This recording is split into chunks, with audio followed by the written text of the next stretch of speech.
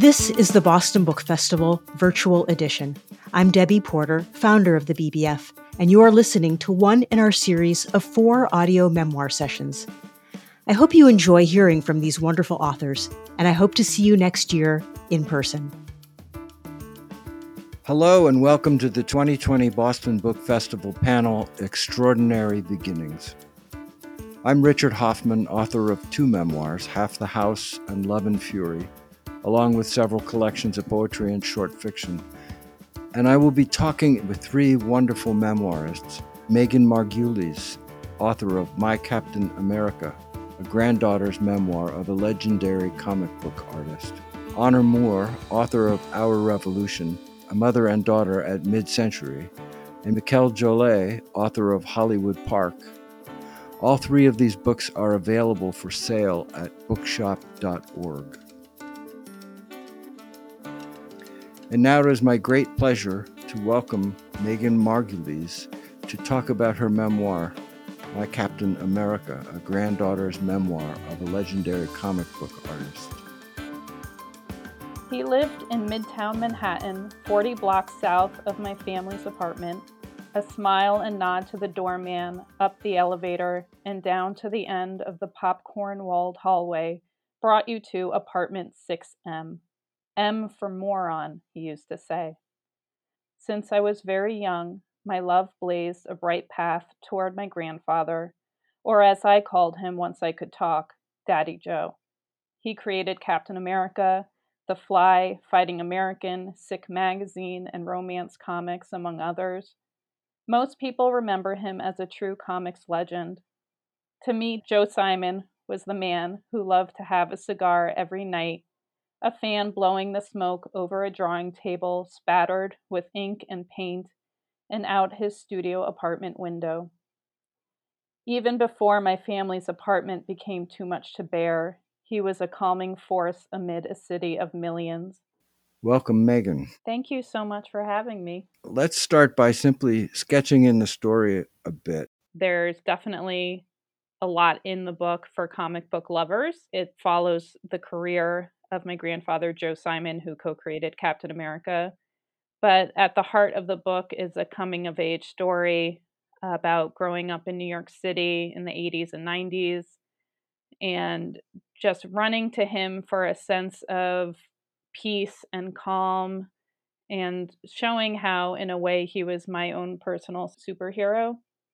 This carries on throughout my whole life as I grow up and I get married and I have children, how I take my grandfather, I take him along with me, even after he dies, to just offer me that sense of grounding and peace.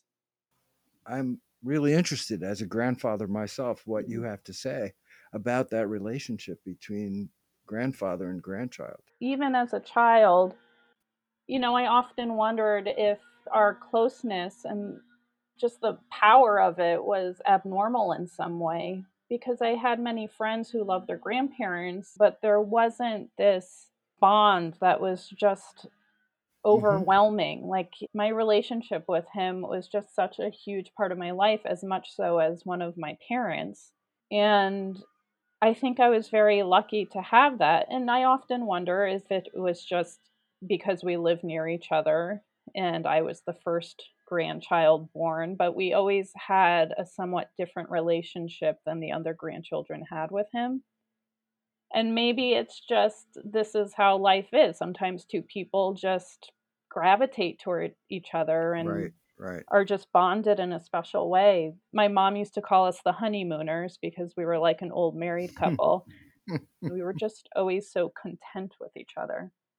And it's clear in the book that Daddy Joe, your grandfather, loves New York and you do not. It's a very dangerous thing to say that you don't love New York, so I need to clarify that. There aren't any t-shirts like that. I I kind of don't heart love, New yeah. York. I don't heart New I York. heart-ish. It's where I'm from. It's made me who I am, even if that is maybe more anxious of a person than other people.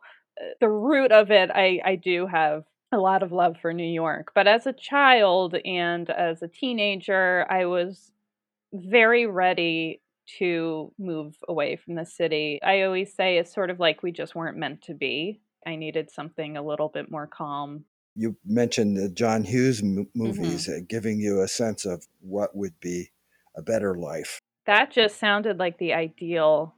I didn't even have lockers at my school, just the scene with the hallways and the lockers and Hmm. having your own bedroom and 2 different floors of where you live sounded amazing. Just room, Yeah, having a room, room. Yeah, that's all I really wanted. space, Yep, you know. right. Daddy Joe, he ran there the first chance he could get, and for him and for many people who are transplants, New York, is where dreams come true. I know as a memoirist, I've often been asked this question, which I find despicable. And so I'm not going to ask you Oh, this. I need to No, I'll tell you what it is, but I'm not asking you, Okay. believe me.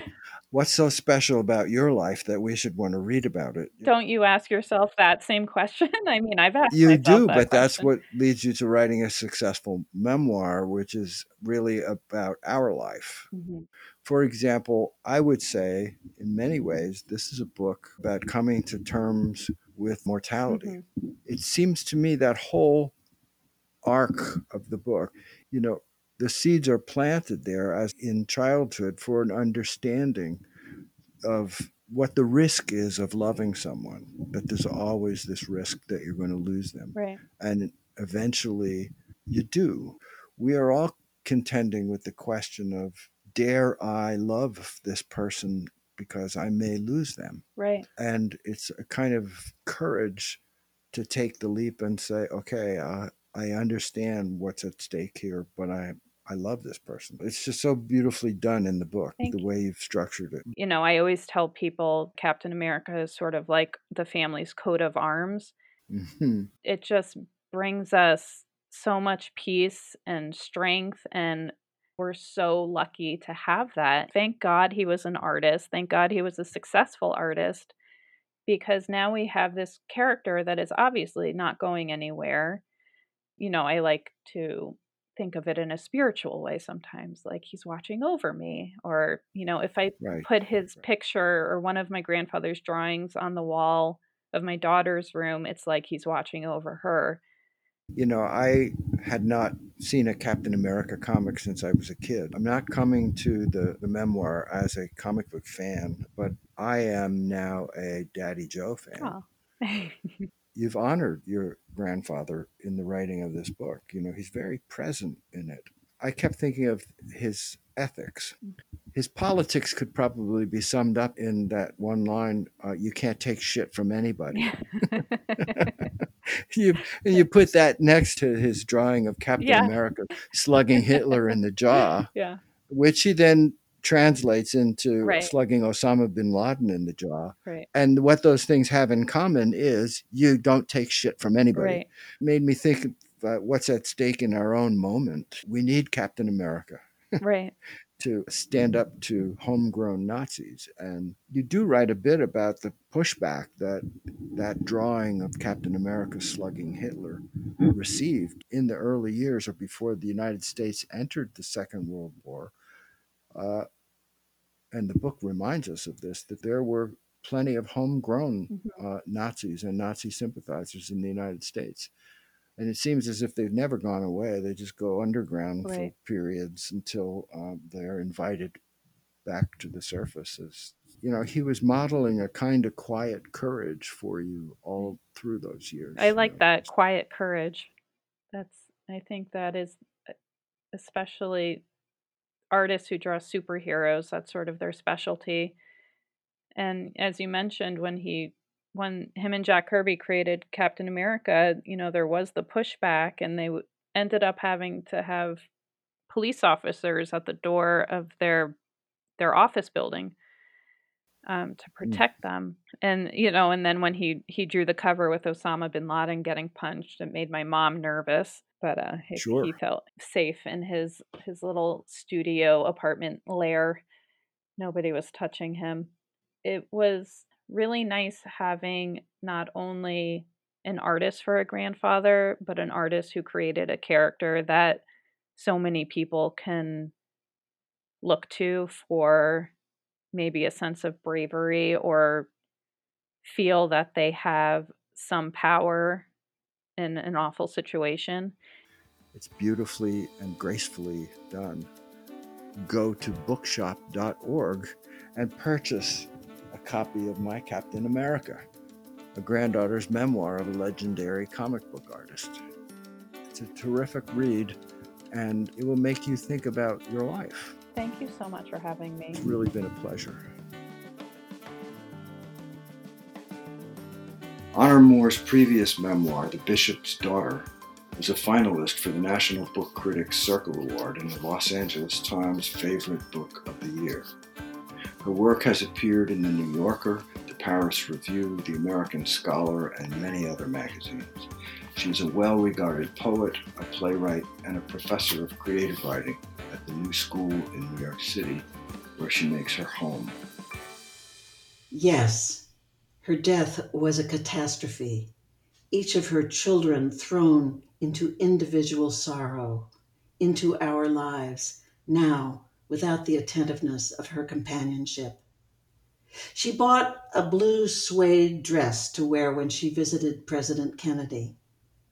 When he was killed, she passed the dress to me, and it was stolen from the college costume shop where I had taken it to be altered. I'm sorry, they said, as if what I had lost was only a dress. There is a woman in white coming toward me along the narrow road. She is taller than I am, and she has black hair. I can't make out her face. Welcome, Honor. Hi there. Our Revolution is a big sort of life and times book in its expanse. Yes. When I published The Bishop's Daughter about my father, my mother made several what in TV you'd call guest appearances. My readers and friends kept saying things like, you should write a book about your mother. And I had written a great deal about my mother when she died at the age of 50 when I was 27 in 1973. And I thought I was been there, done that, except for the fact that in her will, she left me her unfinished writing. Now, she had published a very successful book, what we would now call a memoir, in 1968 called The People on Second Street, and written many feature pieces, what we would now call creative nonfiction essays, in the Washington Post and elsewhere. There were 6 cartons or 8 cartons, and things kept arriving and arriving and arriving. And I was meant to do something with this material, including a deathbed partial memoir. And the reason she'd left me her unfinished writing was that I was just having my first publication. My first poem was coming out, called My Mother's Mustache. A long sort of epic poem about my primal inheritance from my mother, which was a scourge of brunettes, facial hair.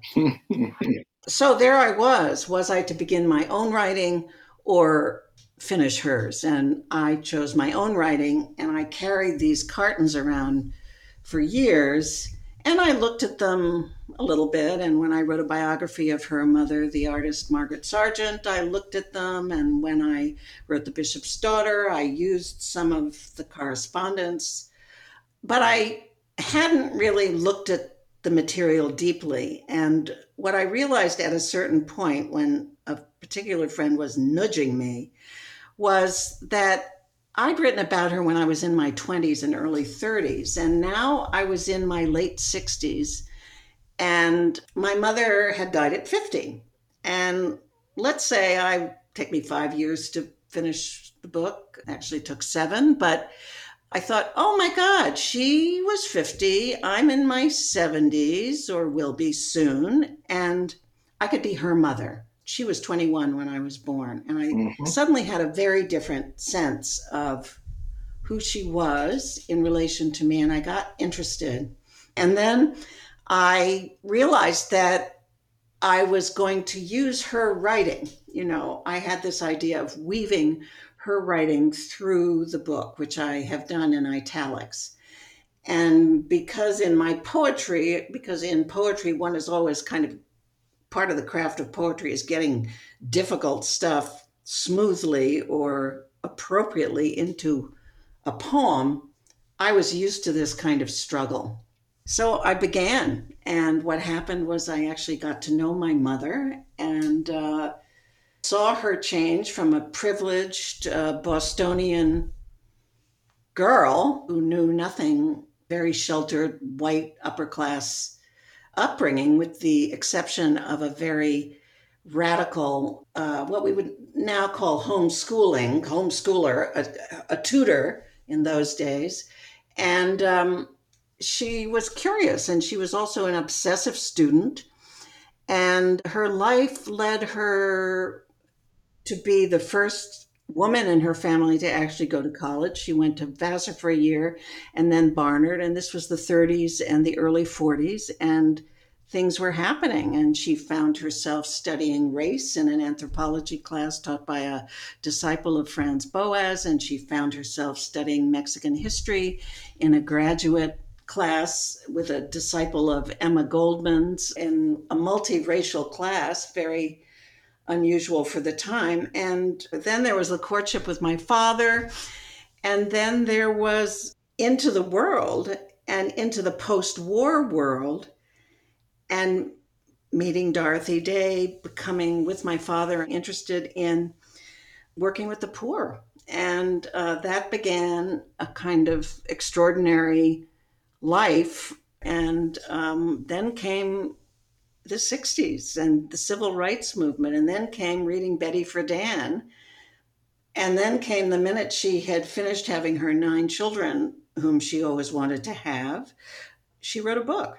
Then she died tragically at 50. I mean, there's often a kind of meeting with a parent in adulthood, a parent we've struggled with, and a reconciliation or resolution that comes with being adults together, with becoming contemporaries. Right. You and your mother really only had a short time to be women together before she passed away. Do you think it's fair to say that writing this book has afforded you the opportunity to extend that process? Absolutely. It was also getting to know someone who had a formidable intellect, who had an amazing gift to connect with other people who were different from herself, and who had an evolving politics, which had a profoundly moral sort of depth to it. She was involved in the Gene McCarthy campaign, and knew him because of Washington, and traveled sort of in the inner circle of the campaign, and was in the Hilton Hotel when the students were being tear gassed outside. In fact, she herself was tear gassed. And there's a passage in which she describes the police coming into the McCarthy campaign headquarters and beating up the people there. It was traumatic for her. And in an oral history for the McCarthy campaign, she talked about how, she said, for me and my older children, even for my younger children in a different way, it became clear to us that our private lives and our political lives were one thing. Now, that's a kind of early statement of what soon became a cliche, the personal is political, but it shows a kind of ongoing moral search and a sense of moral discovery. In many ways, this is a history book. I think it does what the best memoirs do. It situates the story in the context of its historical moment, and by implication, its relevance to our own situation. Another starting point for this entire passionate inquiry that's resulted in the book is this moment when your mother blurts, just as you're leaving the family place in the Adirondacks, "I'm having some problems with my marriage." Which in that moment was so confusing and painful and complex. It's a kind of boundary violation between mother and daughter, but it was also an invitation and a challenge. And yes, it seems to have led you to this deep understanding of not only your mother, but yourself. Absolutely. I was so angry. And I left and I got to where I was going, and I wrote her this letter, which I still have. It's a manifesto of a daughter wishing to have her freedom. It was a moment. I mean, we didn't, as it were, get back together for quite a while. So much happened in our lives that it was way more complicated than just, gee, I'm mad, I'm furious at you, and then we have a talk and everything is fine. The book is shot through with integrity. We feel that we are accompanying you in the process of this inquiry. You're using research and imagination and memory tumbling over one another and trying to bring your mother back. I mean, Yes. It's really the Orphic quest, Yes. What would you say to younger writers who are struggling to come to terms with the intergenerational inheritance that they're trying to write about? I have a former student, a young man, a novelist, whose mother was a radical second wave feminist, very complicated woman. He came to me and he said, Honor, how do I get going on this? And I said, do you have letters? And he said, oh, yes, I just have tons and tons of letters and diaries. I said, you have to learn them. Well, how do you suggest I do that? I said, well, I did a lot of typing. And recently he wrote me and he said, I'm almost finished typing my mother's letters and diaries. This is 2 years later. And you were right to ask me to do that because it really has given me deeper insight into her. Mm-hmm. I would say that for people who have letters and diaries of a parent, really get to know them, Xerox them, mark them up, type them, read them aloud into something, then write the hot spots. Mm. We all have memories, and don't worry about where in the story you are at that point. This is pre-story because you're going to discover the story. You don't know the story. A memoir is not, I'm going to write down everything that happened.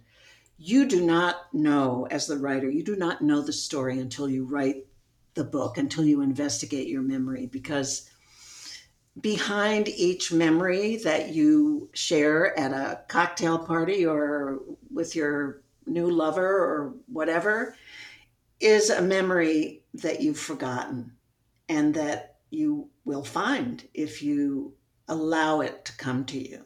Vivian Gornick says that, you measure a memoir by the depth of its inquiry. Right. And I think that that's what gives you depth is when you're willing to entertain the counterfactual or the reasons why you misremembered something, or you explore the difference between one sibling's memories and another and try to account for those differences. Right. Students say, oh my God, how do you remember what people said or what things looked like? I actually don't believe that memory is unreliable. I actually take issue with that because I think it dishonors memory. Mm-hmm. I think that one must be faithful to one's memory.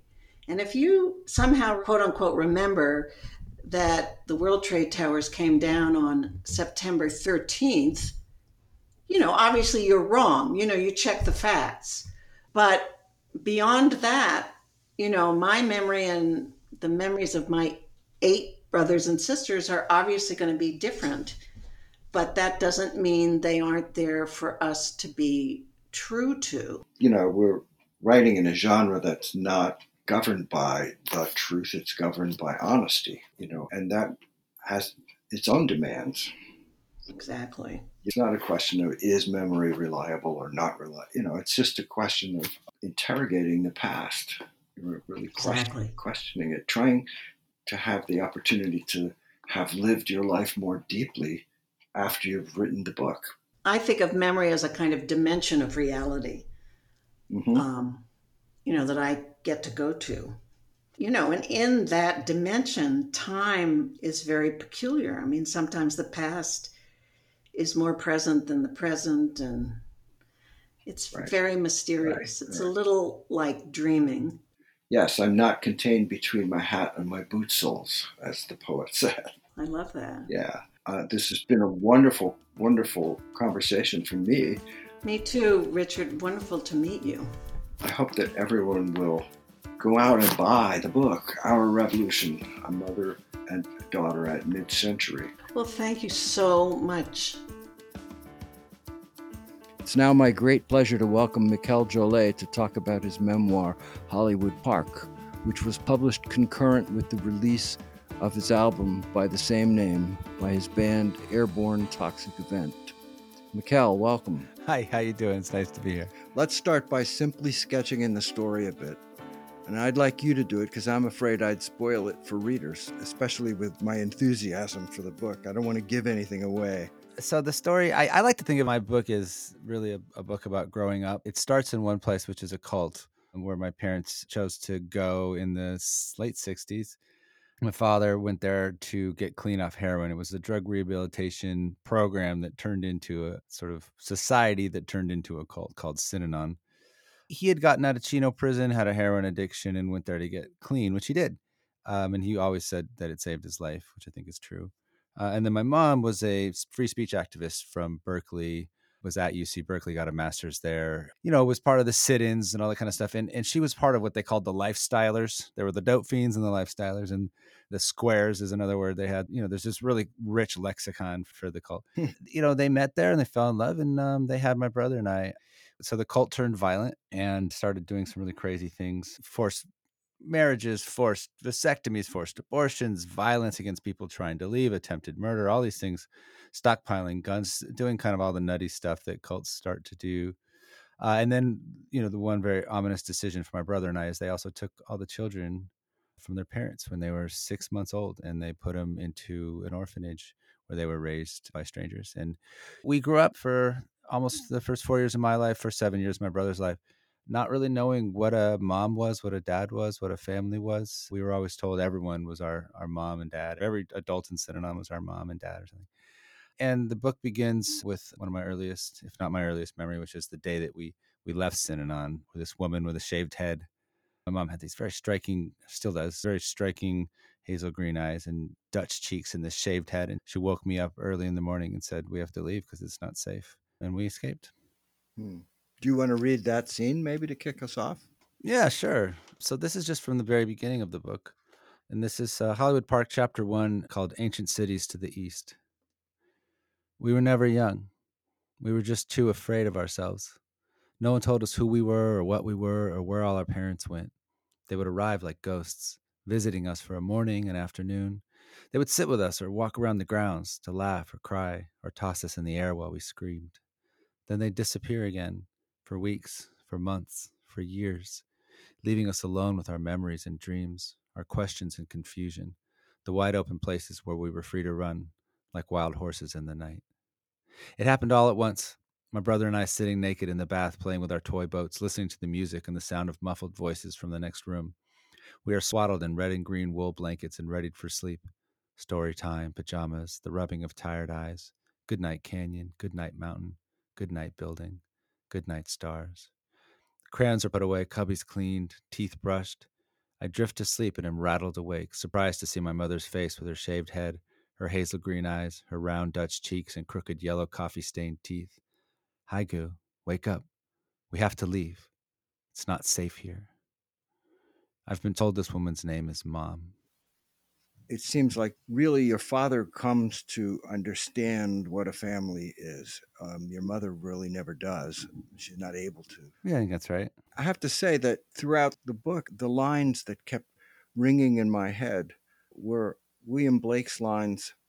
"The angel who presided at my birth said, 'Little creature formed of joy and mirth, go, love without the help of anything on earth.'" That's heartbreaking. The struggle at the heart of this book is to understand, to come out of this void and understand perhaps what family is. And in order to get there, there's this massive confusion, which is already there for children anyway. Right. The sort of do or die, become or perish mandate at the heart of your life growing up is what drives this book. I'm crazy about this memoir, and I have been teaching memoir for 20 years in 3 different graduate programs. So I've probably read more memoirs than anybody on the planet.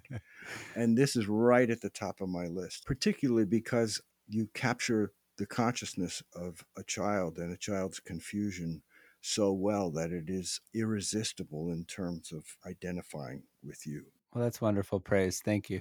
I guess I want to ask you, what were some precursors to this work? I mean, were there books that inspired you or helped you in the difficult task of turning this long, courageous transformation into this beautiful memoir? I too have read a number of memoirs in recent years. And I felt when I first began writing that I wanted to get a lay of the land. And so I read probably all of the classic modern memoirs, some of which I read a number of times, everything from The Mirror of Magical Thinking to, I don't know, Angela's Ashes to This Boy's Life. Mm-hmm. I Know Why the Caged Bird Sings. I also was very interested in family-oriented, probing fiction, books like Beloved. Mm-hmm. The things they carried, Tim O'Brien's kind of half memoir, half novel about Vietnam, which I think is a wonderful book too. And Mm-hmm. you mentioned confusion. I think the world of children we forget is very confusing. And I think we had the added burden, I think it's true for all children, of having left one society that was a complete information control bubble of a society with its own lexicon, as I said, and its own mores and its own sort of power structure, and then went into the society at large, which for us was East Oakland in the early 80s, and then Berkeley, and then of course Salem, Oregon. And we'd never eaten in a restaurant. We'd never been in a car. We'd never seen kids that didn't have shaved heads. We'd never owned a toy. We'd never had Christmas. We'd never had a birthday. All these things were new and fascinating and weird. And immediately when I started writing the book, I sensed that I wasn't going to do it justice if I didn't allow the reader to share in the journey of confusion and discovery. So I very early on made the decision to allow for there to be some confusion on the part of the reader. So I think for the first 20 pages, you almost don't know what's happening as a reader. You're sort of like, what, where is this post-apocalyptic? What's happening? Right. There's some magical realism. There's an unreliable narrator. The narrator is saying things that are clearly not true. I think the decision I made was that we tend to think of these things as the conventions of fiction. I don't agree. I think they're the conventions of identity. And fiction happens to use them because they're really effective. But that we often see our worlds in terms of magical realism, particularly as children, but even as adults. This is why religion, totemic objects, these sort of things have such power for us, because we organize our identities around magical realistic understanding of the world because it simply feels that way. Also, we are in fact the unreliable narrators of our own lives. And one of the major sort of themes, or let's say ideas, I was really tried to probe throughout the book is how we can come to believe things that are completely false about ourselves and others, and so much of our journey towards the things we want in life. Whether for me, academic success came fairly naturally. It was harder for me to have success in relationships, and my eventual goal, which is I wanted to, be a father and a husband and be able to do the things that I think it's hard for orphan children to do. In order to get to that, the journey entailed unraveling what these falsities I'd been taught were. So I thought, what better way to do that than to bring the reader upon this journey of confusion and discovery that I also went on. It does exactly that, Mikkel. I mean, you're peeling away layer after layer of untruths as you move through the book. One of the things I love about it, and I think the best memoirs always do this, is that it's written from your life. It's out of your life. It's coming from the core of you. It's not merely about your life. Right. As a result, it becomes about our lives. Whether or not we ever were shaved-headed children in Synanon, right. The inside story is the story of coming of age in a world of untruths, which is true in some respect for all of us.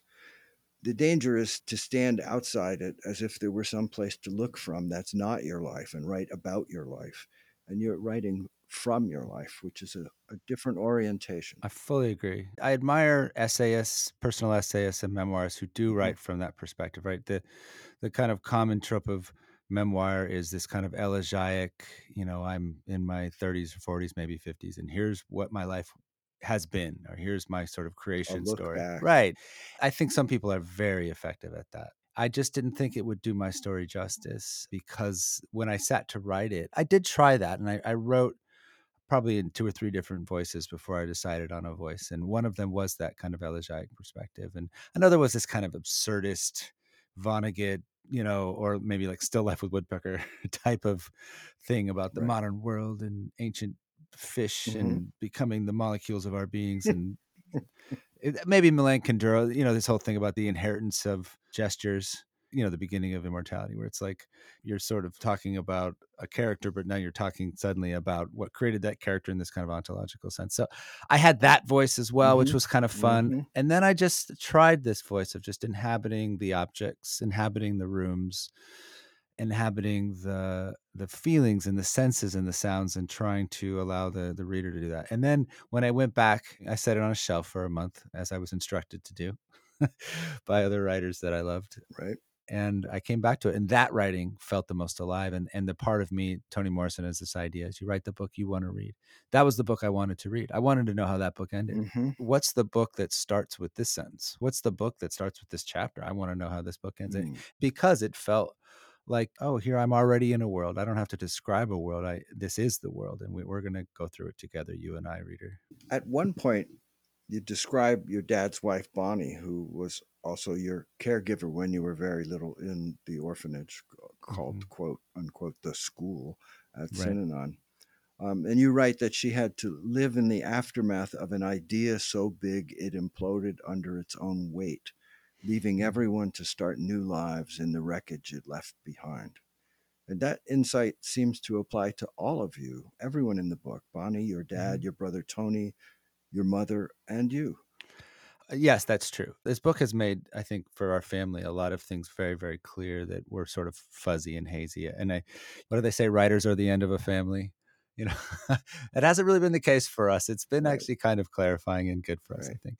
But my brother understood that really, really well. He and I used to always say, nobody understands but you, what we went through and how it felt like we survived a plane crash. But I was also trying to write kind of this ontological reality. That was sort of what happened with the 60s. That's what happened with Synanon. That's what happened with Vietnam. Right. Which are all sort of echoing in the background. There's a lot of Reagan and Nixon. And again, I know these are sort of things that you typically think of as novelistic or sort of in the world of fiction. But I think had Vietnam not happened, my mother would not have probably participated in the level of the free speech movement. She wouldn't have been the protester that she was. She always said she went to Synanon because there were tanks on University Avenue. She said you could smell the tear gas from the Grove. And if you can smell tear gas from the Grove, this society isn't working. It's time to start a new one. So, and I think particularly in the early 80s, people forget how much Vietnam was still hanging in the air. There were still all the homeless vets because Reagan had closed the mental institutions, walking the streets, and it hung heavy on us. And there was this sense, and I think maybe Reagan's election was it, or maybe I just experienced it this way because my parents were so heavily political, but that the hippies had lost. And now, oh my God, the guy who's president is the same guy who tried to shut down the free speech movement. And here we are now, the idealistic society we invented crumbled, and now we're hiding in the rain from goons in Oregon, living on rabbit and government cheese, and Reagan is president. And I think there was just this sense of failed hopes and failed dreams. And that was something that I just remember growing up with. That was kind of in the background, almost like if it was a watercolor, there was a sheen of blue on everything. And I felt that. And I didn't really contrast it, I think, until I got out of it. When I eventually moved to Los Angeles, lived with my father, and Bonnie, who is my mother. I call her my mother. She's been with me my whole life, so she's earned the title. Then I realized life could be sunnier. I didn't even know. It's like growing up poor. You don't know you grew up poor because everyone around you is poor. You just sort of figure everyone knows you use the big rubbery 5-pound block of cheese for noodles and bread, and don't try to eat it raw, and you're fine. Yes, I ate my share of that growing up. Did you? Yeah, Oh God, wasn't it I just? did. Yeah. If I had to describe the memoir in one adjective, I would use the word compassionate.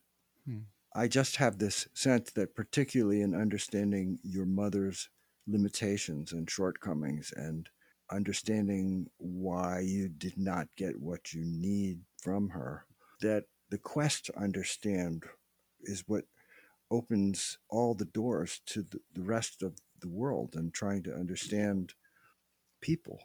It was difficult to write about it. Those chapters, particularly about my mother's mental illness, were the hardest to write. It's weird. You'd think it'd be hard to write about being an orphan due to a political social experiment. But actually, children are sort of, everyone knows that you don't have power. You don't get to make choices. And to write about the complexity of, I can love someone who I know wasn't good for me and still isn't good for me. And I can accept that if I can keep them at arm's length, I can see them as, Mary Karr says, you want to see the most difficult people in your life as God sees them. which is with some forgiveness. But forgiveness isn't even quite the right word, because you don't even need forgiveness. You can have love with the absence of forgiveness, because forgiveness sort of requires an act on the part of the person who hurt you. And that's sort of getting into a dialogue that sometimes you just simply can't have, particularly with people who are mentally ill. Right. And I think that's the case with my mom. It's more a question of, I can keep her at arm's length and appreciate who she is, and accept also that in order to be someone who feels whole in my own life, I need to keep her at arm's length. And still, think it's kind of funny when I hear an old folk song and think of her and our sing-alongs, and there are always these Woody Guthrie union supporting this machine kills fascists, kind of. I can find that charming, even as I realize that I can't really call her and share it with her. I just think this is a remarkable book. Thank you. Since we're quoting authors, Nabokov has this idea that what he's after is the sob in the spine of the artist reader. The sob meaning the convulsion, the tingle in your neck of the artist reader, someone who's really got the goods and the motivation to pay attention. So you're an artist reader, Richard. I really appreciate the artistry and your attention in reading, and it's really nice to be read by someone with such a deep understanding of all these issues. So thank you. Well, thank you, Mikkel. And I've been listening to the album Hollywood Park all week. I'm as enthusiastic about it as I am about the book.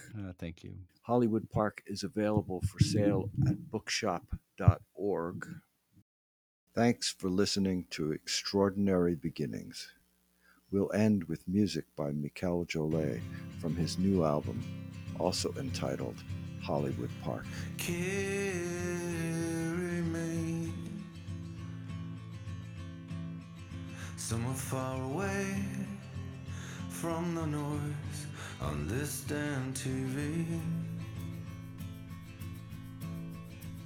from the needle and the spoon in front of me.